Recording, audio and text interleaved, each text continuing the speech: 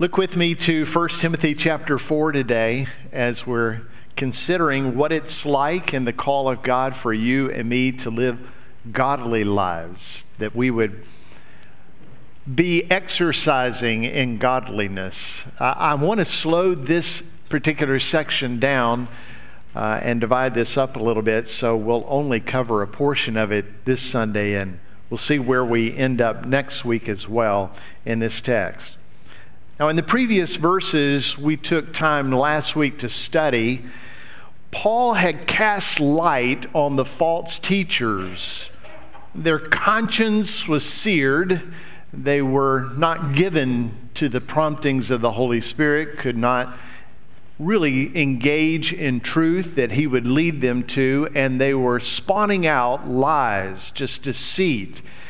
And of course, they were influenced by the demonic host that tries to propagate the lies of the father of lies, Satan himself, throughout the world. They had taught that the way to godliness was actually through self-denial, by denying things that God had already declared to be good. They said to deny the self in regards to marriage and even certain foods, and that in doing so, somebody could be in relationship with God and be holy with God, be godly people by doing that. Marriage and food, as we know by the Word of God, is declared to be good and right by God, and yet they were saying the opposite of that, as if it were meant to be rejected. You'll have to pardon my pun, but Paul was appalled at that. Couldn't quite get a hold of that truth that they would say those kind of lies before the people of God. He was just taken aback that anybody would believe or teach that the way to holiness is to reject God's good gifts. If you're married today and you're enjoying good food today on this Independence Day, then it's because the God above has chosen to give you a good gift. And so you ought to embrace that. So how does somebody enter into a relationship with God? And how do we walk with godliness and holiness and righteousness? Well, the answer is actually fairly simple for those who are following and reading God's Word. We come into a relationship with God by grace through faith in Jesus Christ. We are certain that our faith is in Christ because Christ has accomplished all the godliness that God requires of all people. The holiness is demonstrated in Christ, and He shares that with us. He gives that to us. He takes away our unholiness, our ungodliness, nailing it to the cross of Calvary, erasing the debt that was held against us, and He treasures into us His own righteous credit. That's the glory of the gospel. That's the mystery of the gospel, that we would actually be able to walk and be declared holy before God.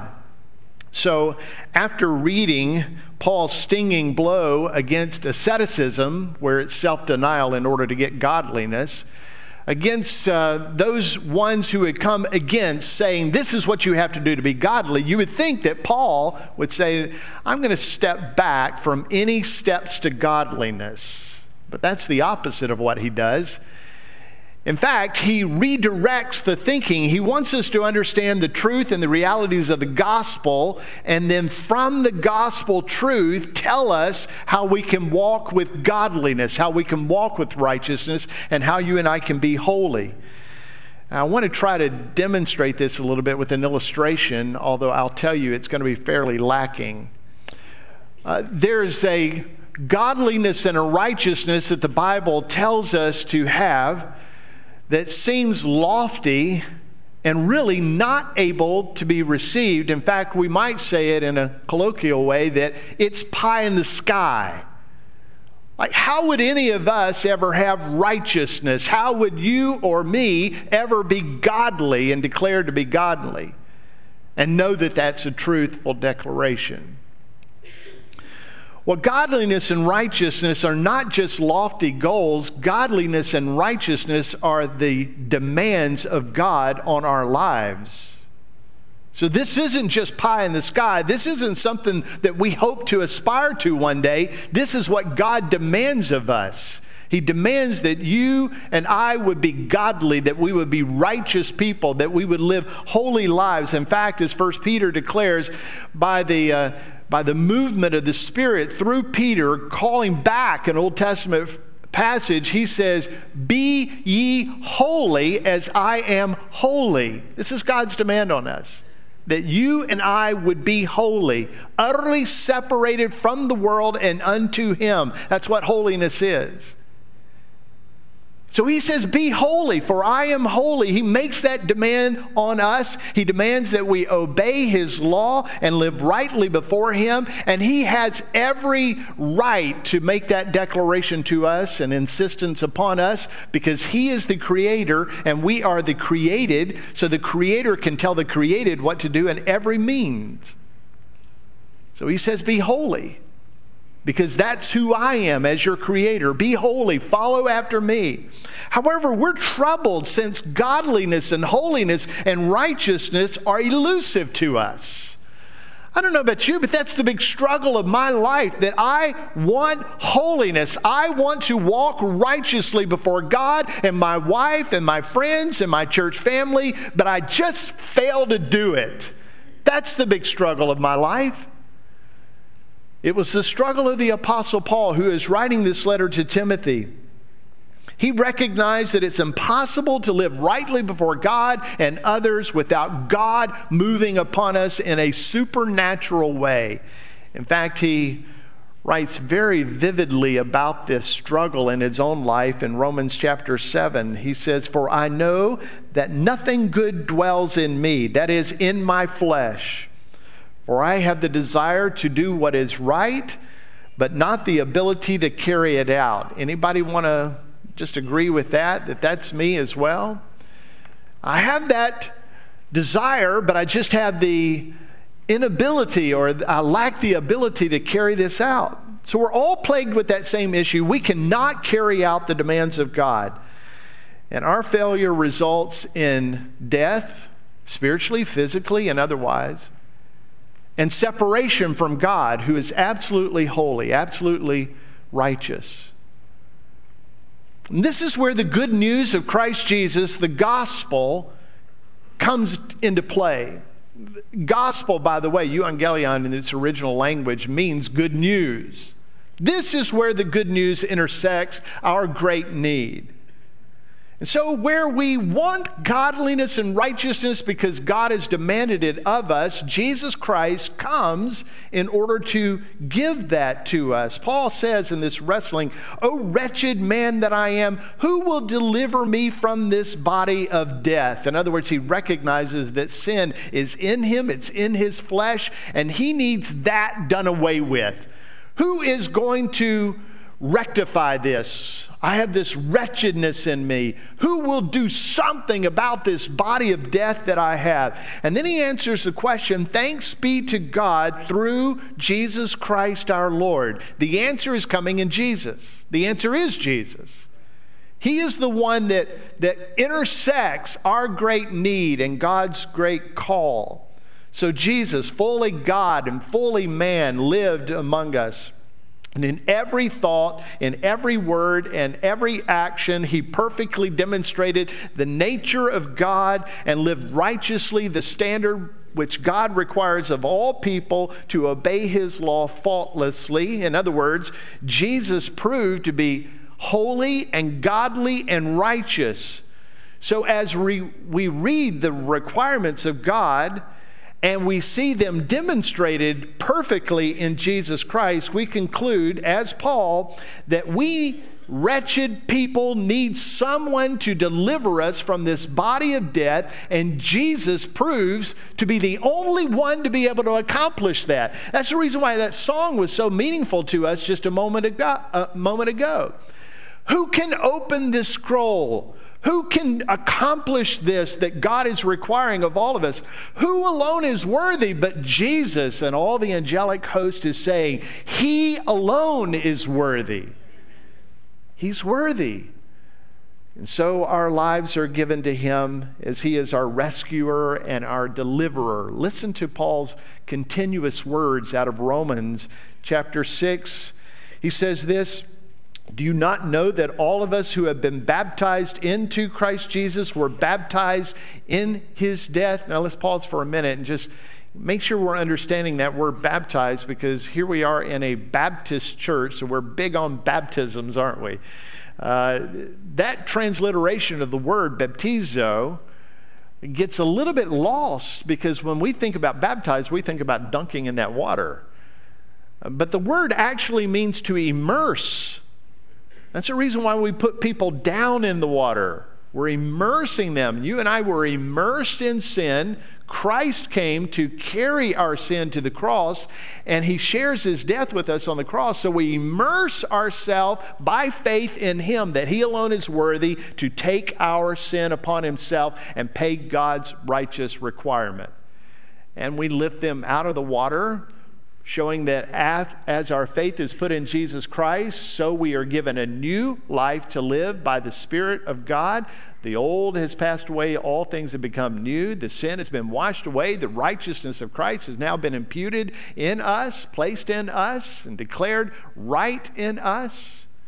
So when we think of the word baptized, we ought to be thinking of the word immerse. So let me just reread that verse.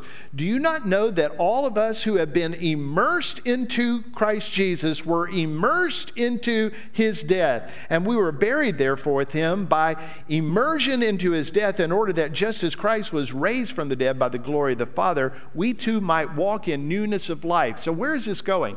I can tell you two directions. Number one, Christ is taking care of our sin, and this is where 1 Timothy chapter 4 is coming to play. Christ Jesus is taking care of our godliness. Just as we needed him to be our Savior, we need him to be the source of our godly walk. So in a moment, I'm going to read 1 Timothy chapter 4, and he is going to say to us that we ought to exercise, train ourselves in godliness. How is this possible that you and I could train and exercise in godliness? It's possible by Jesus Christ. Because just as certain as we can be about our salvation in him, we can be just as certain that he can empower us and give us a new nature, that we can walk godly, that we can walk with righteousness. Now, for some who are wrestling in sin and finding besetted sins in your life, and sins that have led you to addictions in them, and you're thinking there is never going to be freedom of those sins, I want you to know the freedom can come in Christ Jesus. And I'm going to show you that in just a moment. It's passions. So Jesus, holy and righteous, laid down his life on the cross as a substitute for us, carrying our sin to that cursed tree and bearing God's holy wrath and justice against our sin. He died in our sin. However, not only did he pay sin's penalty, he provided newness of life, and as Paul says, so that we would no longer be enslaved to sin. Which means Jesus is our walk of godliness. He is that for us, and he will empower that in us.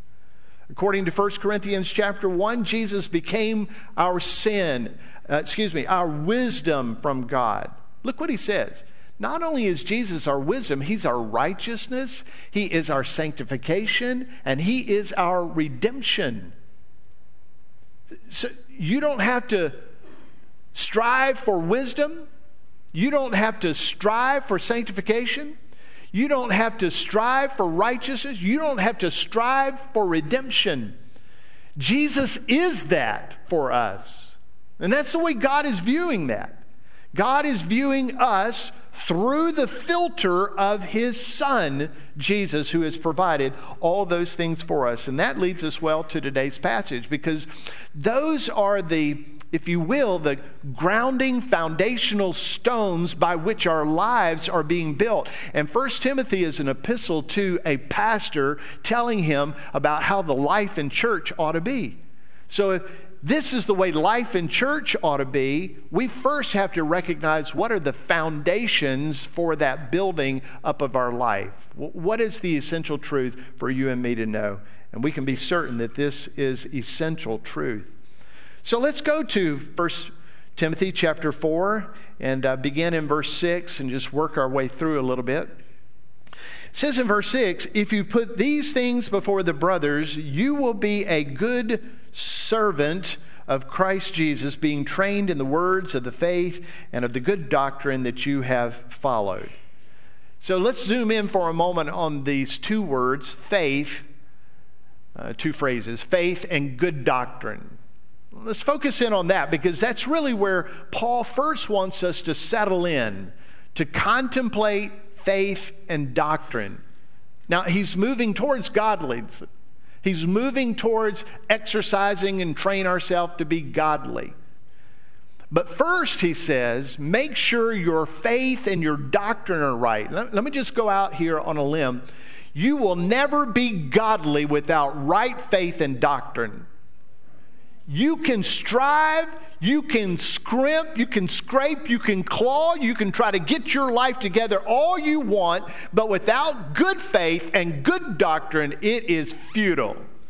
But now flip that around. The good news is if God is calling us to be holy and faith and doctrine will lead us there, we just need to hunker down, if you will, on good faith and good doctrine so that we can exercise that faith and doctrine, and the exercise is demonstrated with godliness. It's possible. Listen to me.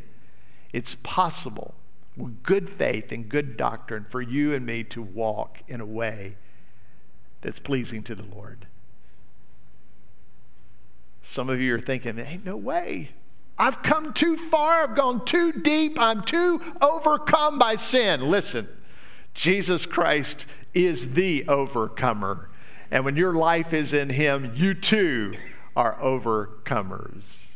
You just got to have good faith, good doctrine, and exercise. Train yourself to walk in godliness by the Spirit of God. We're going to talk about that. So good faith and good doctrine that I think Paul is referencing here is the salvation and the sanctification and the glorification that is ours in Christ Jesus. And those are obviously rich theological truth words. And you might say, oh, he's gonna root down into the thick of that, and you're absolutely right. Because these are essential. Let's talk about those for a minute. Salvation. Salvation is simply our rescue from sin, death, and God's judgment. We have been saved from that. Listen, in our sin, we are dead spiritually. In our sin, we are dead physically. We are going to die. And in our sin, we are going to be eternally separated from God. Salvation is God coming in and doing something about that. And Jesus Christ takes our death and God's wrath upon himself in our stead. And he gifts that to us. What a treasure. He gives that to us who put our faith and trust in him. That's salvation. Some of you have yet to be saved. And God is calling out for you to be saved, to trust him to overcome your sin, to trust him to erase the debt of sin that is held against you, to trust Jesus to take that punishment upon the cross in your place as a substitute. So why don't you give yourself to him? Put your faith and trust in him and give your life to him. Be gloriously saved today. The second aspect of this good faith and doctrine, and I think that Paul is raising before Timothy to make sure he's communicating to the church, he'll be a good faithful servant if he'll do this, is sanctification. Now, sanctification is being made holy. So you and I, by faith, who have trusted in Christ, are declared to be holy by Christ before the Father, and that's by his work of redemption on our behalf. But sanctification is you and me learning to walk in the holy ways of God, exercising in this. And he's going to talk about that in a moment, that we would exercise godliness. So our sanctification is made possible through Jesus Christ, through the Spirit and through the Word. And he is working in that. If you're in Christ Jesus, you are being sanctified. You've already been saved, and you are now exercising in that by the empowerment of the Spirit, by the declaration of the Word. And you're moving towards glorification. glorification is being made glorious in our body as we are in spirit. So there's coming a day that those of us who are in faith in Christ Jesus will stand before Jesus, and when we stand before him, we will be made gloriously whole. Our bodies will be different. My body was born into sin. My flesh came pre-packed with sin. But when I'm resurrected and I stand before Jesus, that will not be the way it is.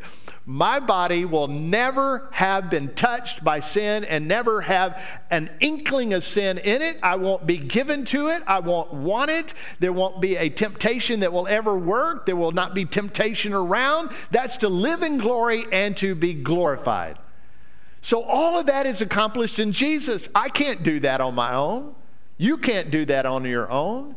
But Christ Jesus saves you. He sanctifies you, and he will one day glorify you in body as you are in spirit. So we're saved, we're sanctified, and we're glorified through faith in Jesus. Now, good doctrine puts all the focus and all the empowerment and all the fulfillment of those realities on Jesus. That's good doctrine. That's where good faith rests. In other words, you don't have to work for something spiritually that Jesus Christ has already accomplished and given to you as a gift. Man, if I could have circled back in my life to about the point I was 14, 15, 16 and understood that truth, what a difference it would have made. If I could have heard somebody say, Randy, why are you working to achieve what Jesus has already achieved and given to you? Man, my life would have been on a different track. And a lot of frustration and anguish and regret in my failures, and caused me to circle away from Christ, pull back from prayer, pull back from worship, pull back from reading his word because I sensed this overwhelming guilt, like I wasn't measuring up. All of that would have been done away with if I had good faith and good doctrine and understood the realities of Christ. So Paul is saying, you, Timothy, will be a good servant.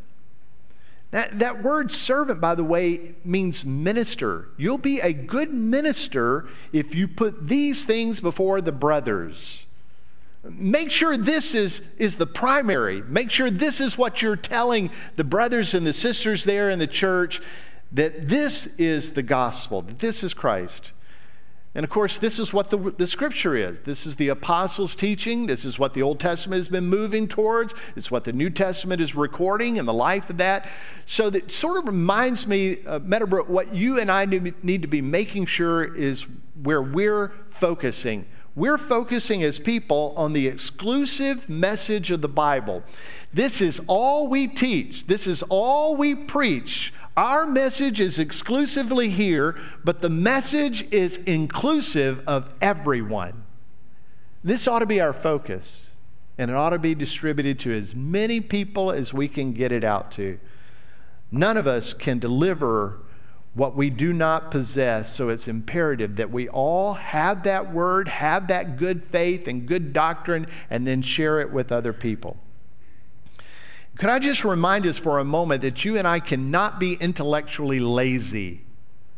As Christians, you've got to be bright, disciplined, dig into the scripture kind of people. If you're going to be a good servant, it's going to be because you are digging in this word. Being faithful requires that we be disciplined readers, that we read it correctly and we interpret it correctly and we communicate it well, these eternal truths.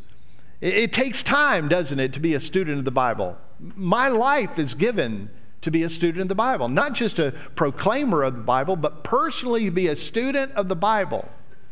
And your life needs to be that as well. Knowing the Bible truths is absolutely essential. I was convicted this last week and encouraged as well as I was listening to John MacArthur teach on this particular chapter.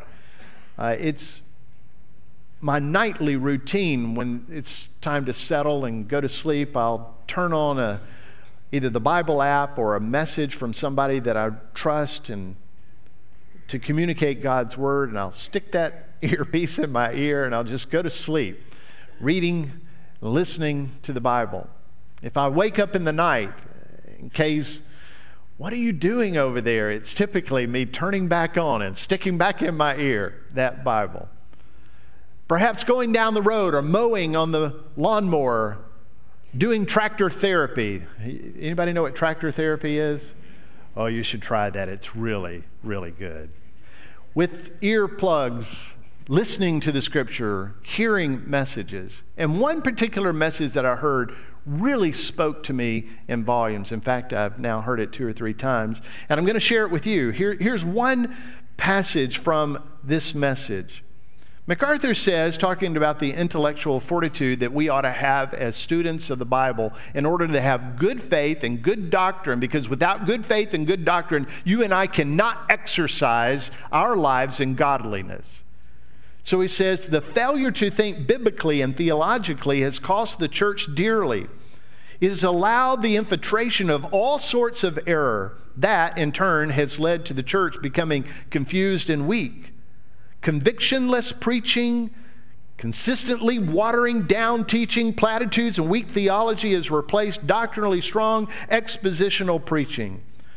The resulting legacy has been one of charismatic confusion, psychological encroachment, mysticism, even psychic and occult influences. Much of the chaos can be attributed directly to the failure of pastors to think critically and to preach with conviction. I'm just going to say it outright. You should expect me to be a critical thinker. Now, by critical, I'm not meaning put somebody down. By critical, I'm talking about being a disciplined thinker, to be one to contemplate, to dig, to not just say, oh, I don't get that, and move along. You want me to be in my office or in my home or on the tractor and say, God, I don't get that. May your Holy Spirit give that to me. And then dig some more and dig some more. You should expect that of me. But let me just tell you, you should expect that of you.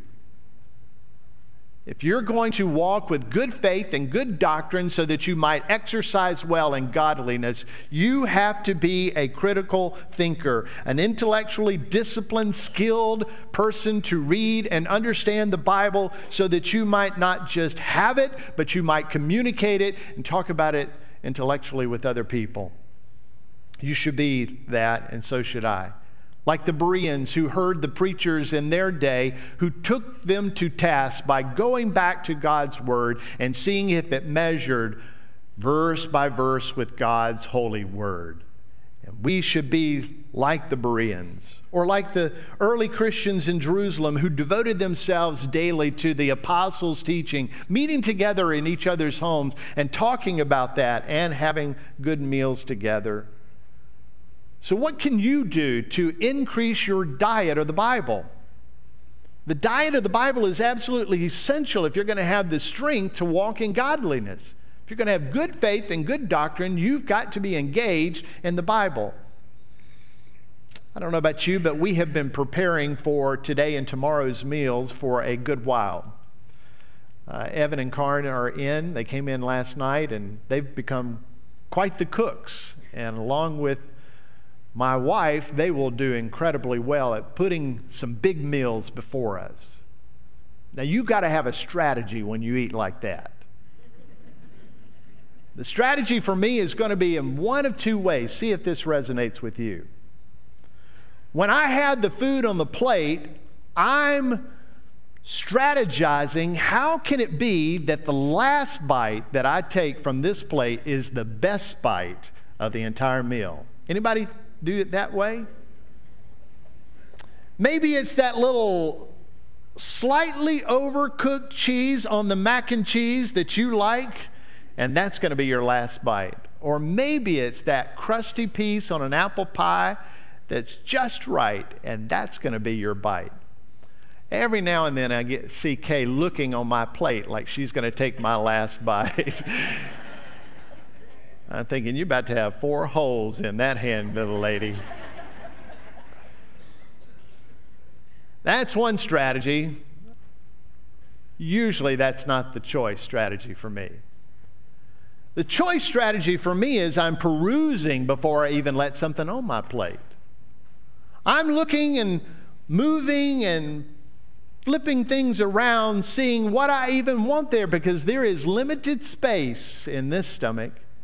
And I only want what I really want going in here, because, you could have peas if you want them, but peas take up room that you could have spare ribs.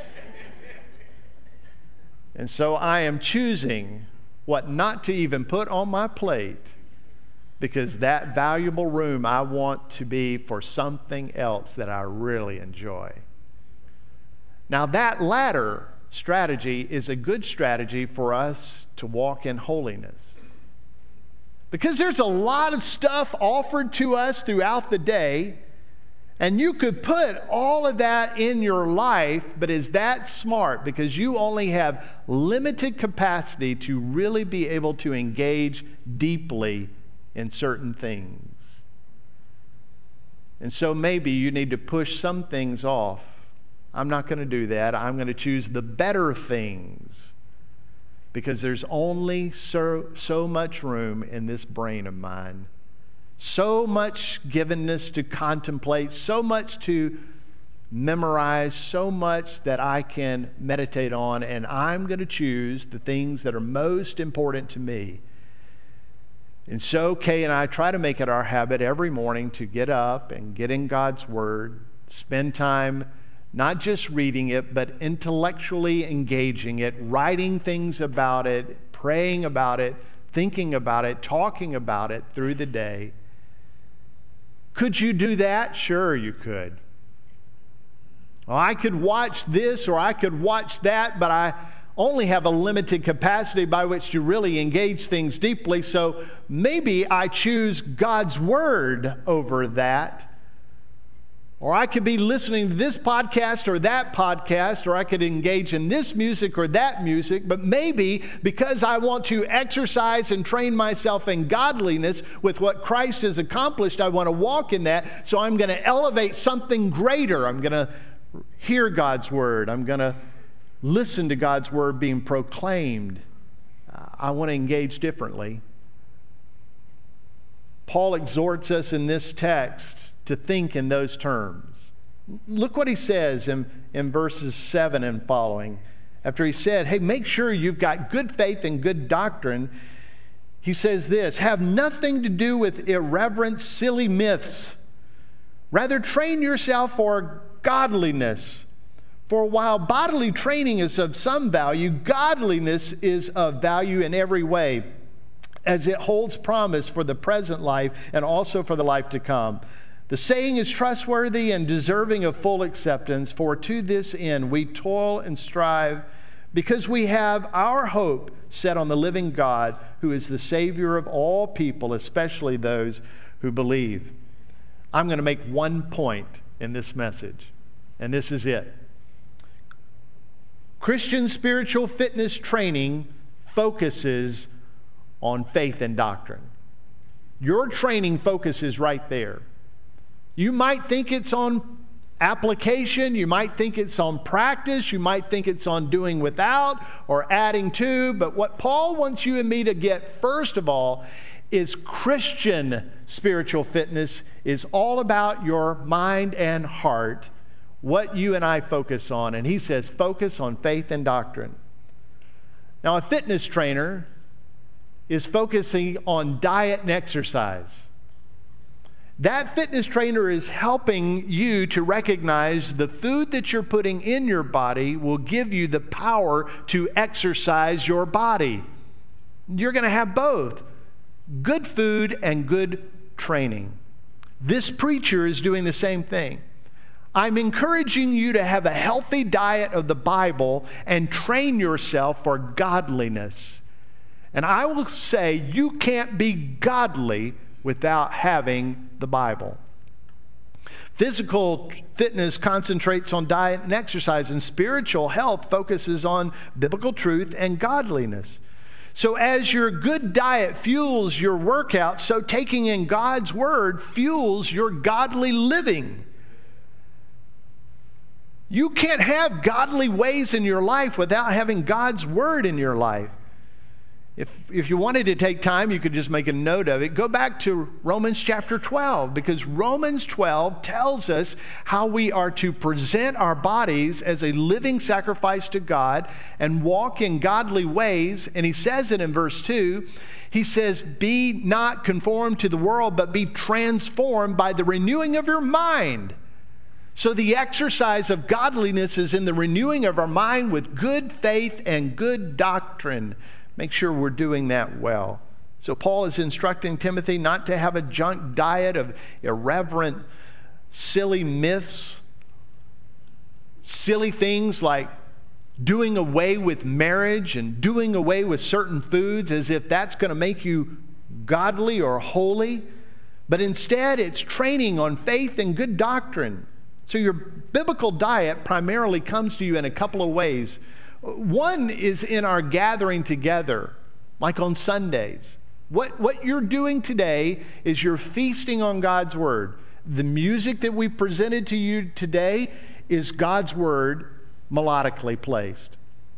The public reading of the Scripture earlier and now the exhortation that comes from that is meant to be a good, healthy diet for you. Coming together is meant to do that. In the next hour life group, it's another opportunity to have good fellowship, good ministry together, good time and prayer together, and good study of God's Word and taking God's Word and applying it into your life, exercising in that. That's good things.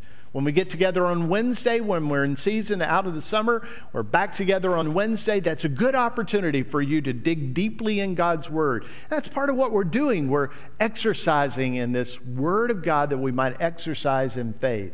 That's just one aspect, coming together. The other is the bigger lion's share portion of your diet. It's your daily intake of God's Word. And I even resist saying daily. It's your regular intake of God's Word. Because for me, it takes more than just a daily exercise in God's Word. It takes a meditation. It takes a awake in the night thinking about God's Word. It takes talking about it to other people. It takes multiple readings. It takes messages by people who are solid in their teaching. It takes all of that for me. So I would say that's our diet. We get together and we feast together in God's Word, and we regularly, throughout the days, engage in God's Word. I would encourage you to do that.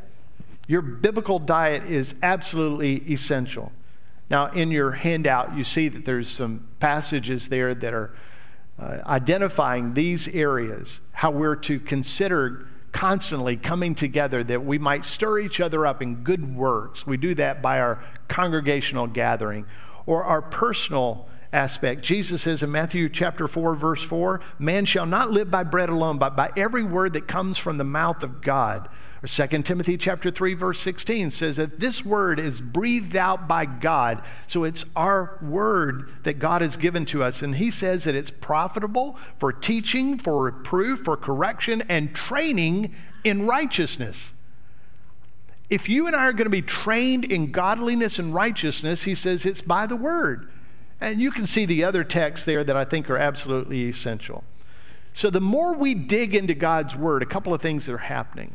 When we do it congregationally and individually, here's what is happening. Number one, we're awestruck by God. And I use that word in the right sense. We are in awe of God when we read his word. And when we're in awe of God and his ways and his will, then we will prescribe that life and will to ourselves, seeing that this is what God has called us to. He reveals himself and he reveals his will, and we want to engage in that. Secondly, we know more about God's holiness when we read his word. And when we know more about God's holiness, we know more about our unholiness. And that's conviction. And the Spirit will say to you and me as we read God's word and we say, oh, that's not the way I'm living. That's not the way I'm thinking. The Spirit will say, well, why not? If that's the nature that's in you, why not? And we'll confess those things as sin, and he will forgive us and set us right in a new course of living, and we'll exercise in godliness. The third thing that happens when we read God's word is that we will be transfixed on his glory. And as we are transfixed on God's glory, the allure of this world diminishes. That's an exercise in godliness as well.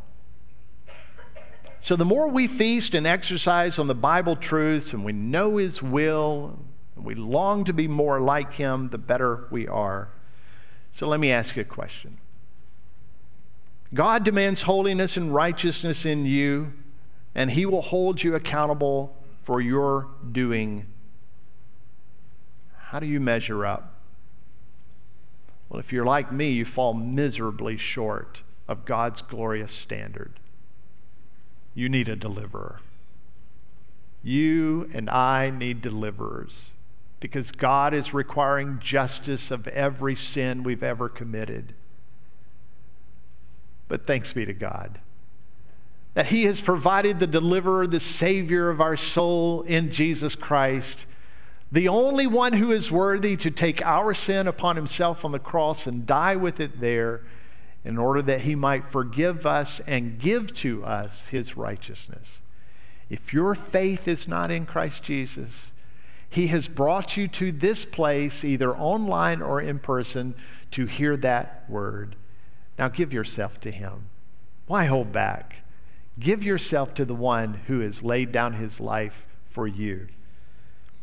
Have faith in good doctrine, church. If you're going to be called to exercise in godliness, and you are, then you've got to have good faith and good doctrine, trusting in Jesus for your salvation, trusting in Him for your being made holy, trusting in Him that you will one day be glorious. Trust Him.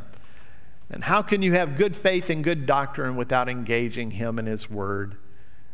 Walk in godliness by the power of the Holy Spirit. Choose a hearty diet of the Bible and good exercise of godliness. Many of us have got to get way more serious about our diets. How many of us over the weekend have said, Monday I'm going to do things a little differently? Or through the holidays. Once I get past the holidays, I'm going to do it differently. And we think about diet and exercise on a day in the future. But listen, we need to get serious about our spiritual diet and stop with the junk food of the world and engage in biblical truth, putting in our lives what we put on our plates, what's best for us. What's best for us. Now, next week, we'll talk very practically about engaging and walking in godliness, and I'm looking forward to the opportunity to share that with you. Let's pray together. It's not by chance that the people who are hearing your message today, Lord, are hearing it.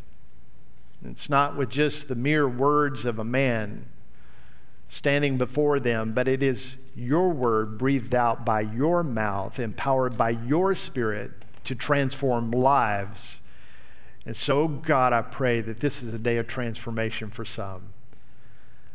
As they have heard your word, let faith be given to them that they might move in faith towards it, surrendering their lives, forsaking all others, and trusting in Jesus alone for salvation and sanctification and glorification.